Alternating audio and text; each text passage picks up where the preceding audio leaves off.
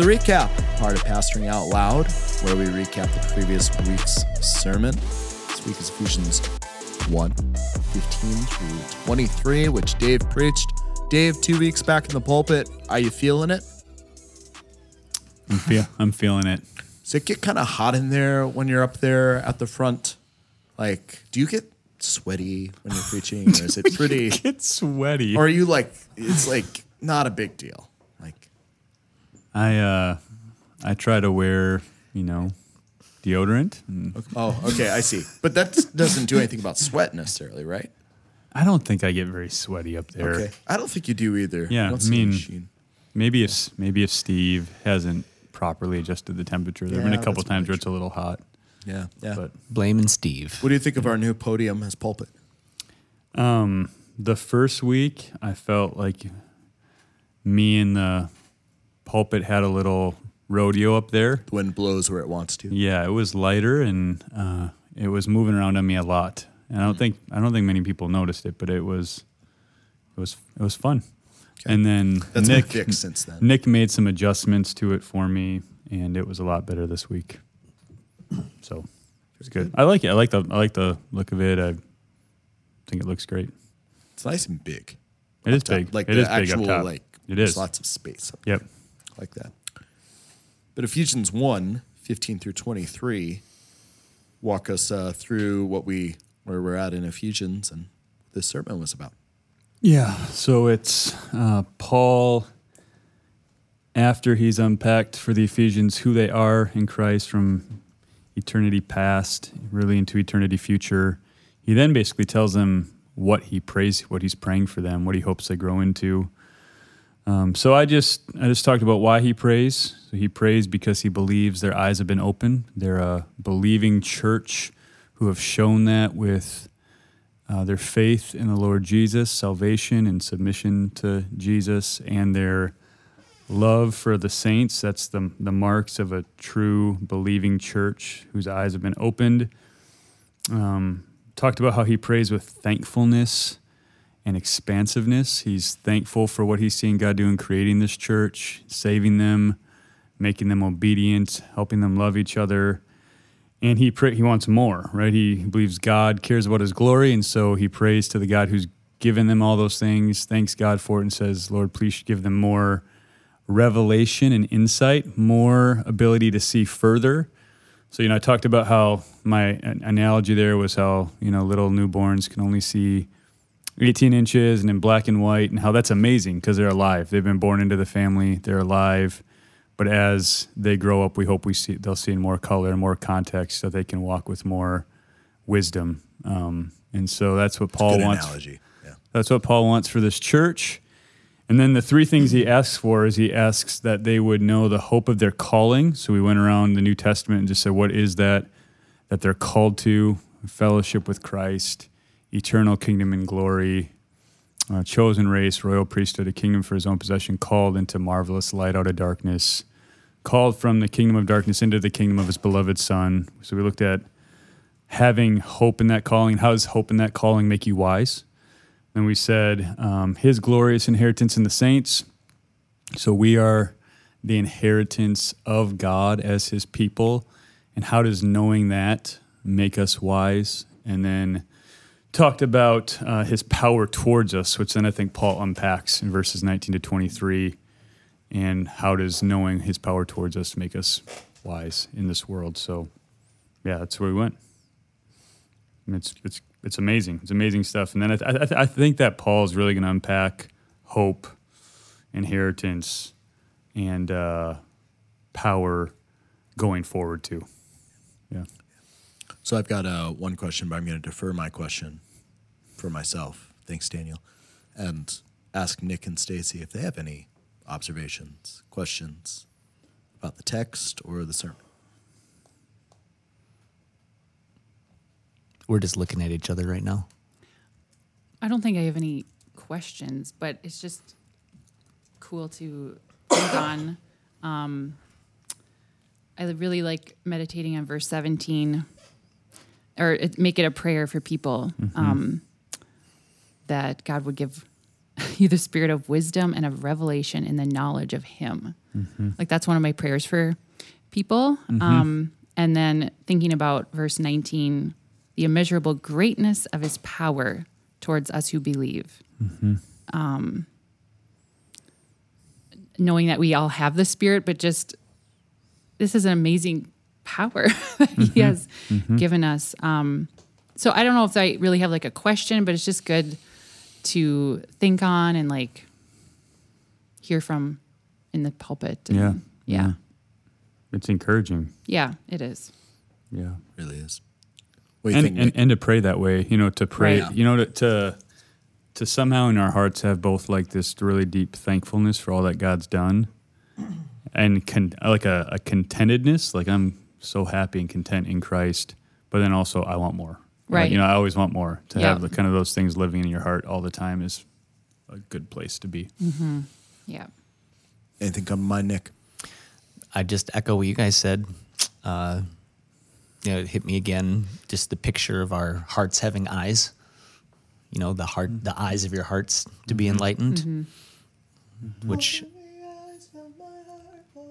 I hope people can hear that, even though you're singing off the microphone.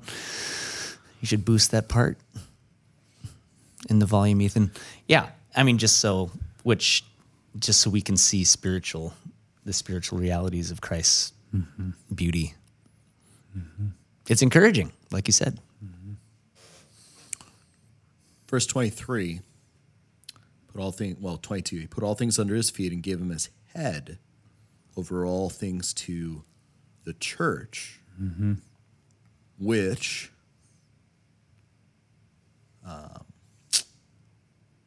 is his body, the fullness of him who fills all in all. What does that mean? You mentioned it briefly. Like you gave it a sentence, perhaps, but unpack that a bit more. It's interesting because some people want to really, they want to get really particular about feet, body, even dividing those up a little bit. I don't think that you should do that. I think his being head is a picture of his being in control, ruling over. It's a expression of his authority. It's just expressed his authority over all things, but now it's expressing his particular authority over his people, the church. The reason I don't think we should divide feet and body is that I think that like Romans 15 says the God of peace will soon crush Satan under 16. 16 will soon crush Satan under your feet. Yep. So I think that we are the feet. What is His feet are our feet. Yeah. We're his body. What does it mean that the church, as it were, which is his body, at least the way the ESV takes it, explanatory, asyndeton is the technical thing, which is his body, explanation, the fullness of him who fills all in all. What does that mean, that last little phrase? Yeah, I think it means what I tried to say on Sunday, you're right, it was brief, but was that him filling all in all, I think means something like all things are ruled by his presence and power in such a way that all his purposes come to pass. It's an expression of his rule and his reign, and that amazingly, it's kind of hard to wrap our minds around, but amazingly, the way he's going to do that in this age and in the age to come is through the church. Yeah. So, and I talked about, there's a day coming when he's going to come and wipe away every tear and put all evil to rest, and that's all going to be gone. But right now, I think it probably looks more like filling up what is lacking in the afflictions of Christ. That's the other text that I'm wondering if there's a parallel here. Taking in a large way, the idea of Genesis 1 we talked about, where we're image bearers, and then as we are redeemed to more faithfully bear that image and bear that gospel that has saved and redeemed us. I think that's how it's happening, through self-giving, loving proclamation of the gospel in word and deed that is the embodiment of Christ on earth through the church. Yeah. in our neighborhoods and in the nations and wherever we are. Yeah. So a couple parallel texts in Ephesians 3:19. I'll get there eventually. Yep. To know the love of Christ that surpasses knowledge, Yep. that you may be filled Yep. with all the fullness of God. So I think about like Philippians 2, Christ, in him the fullness of deity bodily dwells. And also Ephesians 4:10, the very, very interesting use of Paul in of a psalm, which I get to preach on here in a few weeks. It's referring to Christ. He who descended is the one who also ascended far above all the heavens, that he might fill all things. So there's something about rule and reign in his filling that I think then we have to wrestle with. What does it mean that the church fills all things? Because some people, have a kind of viewpoint about the church's influence on culture that looks very, shall we say, transformative of culture in a particular direction and in a particular way that would lead us to say, like, the culture will look more and more like the church. It'll certainly happen. Look at this text. Look at other texts. I'm not so sure that's what Paul is getting at, is that like somehow the culture begins to look like the church so much as the culture comes inside the walls of the church. Yeah. That there's a measure of like the expansiveness of, and the even like a 2 Corinthians, I'm the sweet aroma of Christ to some, but to others. Life to life, death to death. Yeah, Yep. death, according to God's varied grace. So maybe a way to say it would be that maybe my take would be not that the culture at large becomes more like the church, but that the church at large becomes more like Christ. Yeah. And is representative of him wherever they are. That's good. Anything else about the Ephesians 1, Gal? I just ask out of curiosity for any of you that want to chime in. Do you all take the riches of his glorious inheritance in the saints as we are his inheritance? That's like the one big interpretive, question all the commentators hang out on. I'll take it that way. I'll just say one thing I didn't say in the sermon. I just didn't have time for. I take it that way because of some of the parallel passages, like 1 Peter 2:9. We are a people of his own possession. But I also take that way because I said this in the sermon.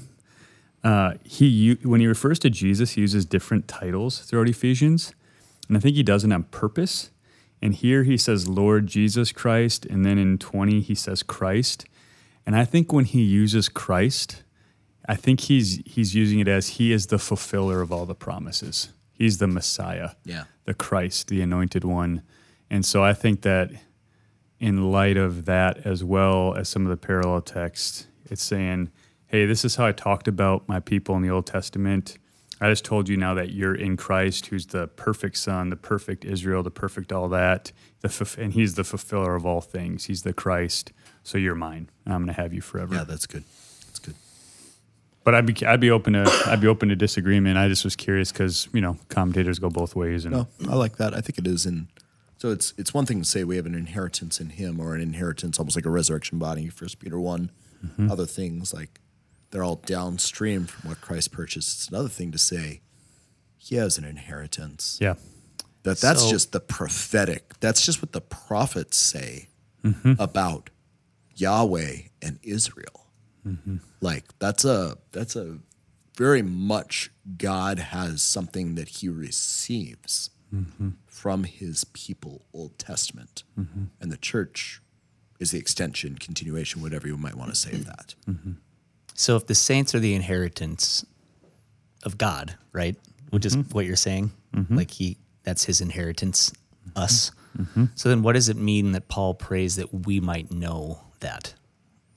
Because he says that you may know, and then he lists the hope that you've been called. Yeah, what did I say in the What are the riches sermon? of its glorious inheritance in the saints? I'm just kidding. I'm kidding. No, I just mean, Yeah, I'm kidding. like if you take it like it's our inheritance, then it makes it's easier on the surface level, I guess, to understand that he would understand that we would know what our inheritance is. Sure. But if he's praying that we would know the inheritance of God. I don't think he's praying that we would know the inheritance of God as much as he's praying that you would know more and more that you are God's inheritance. That's how God thinks of you and how for you he is, and that's what he's purchased. Sure. Yeah. Listen to the last 8 verses of Micah. Hear the word of the Lord. Here it is. Shepherd your people with your staff, the flock of your inheritance, who dwell alone in a forest in the midst of the garden. Let them graze in Bashan and Gilead as in the days of old, as in the days when you came out of the land of Egypt. I will show them marvelous things. The nations shall see and be ashamed of all their might. They shall lay their hands on their mouths, their ears shall be deaf. They'll lick the dust like a serpent, like the crawling things of the earth. They shall come trembling out of their strongholds, and they'll turn in dread to the Lord our God. They will be in fear of you. Who is God like you, pardoning iniquity, passing over transgression for the remnant of your inheritance? He does not retain his anger forever because he delights in steadfast love. He will again have compassion on us. He will tread our iniquities underfoot. You will cast our sins into the depths of the sea. You will show faithfulness to Jacob and steadfast love to Abraham, as he swore to our fathers in the days of old. So there's a lot that God has invested in his people, such that he cannot renege on his word. Yeah. And we, as co-heirs with Abraham by faith, receive that too. That's chapter 2, Yep. Verses 11 and following. Yep. Like what it means that you become partakers of the commonwealth of Israel. Like, Right. whoa, like you're a Gentile, Right. you're a partaker of the commonwealth of Israel. Like, Right. that's a little radical, Paul. Right. What do you mean, Paul? We'll get there. Good. Thanks for a great recap, guys. Looking forward to more of Ephesians.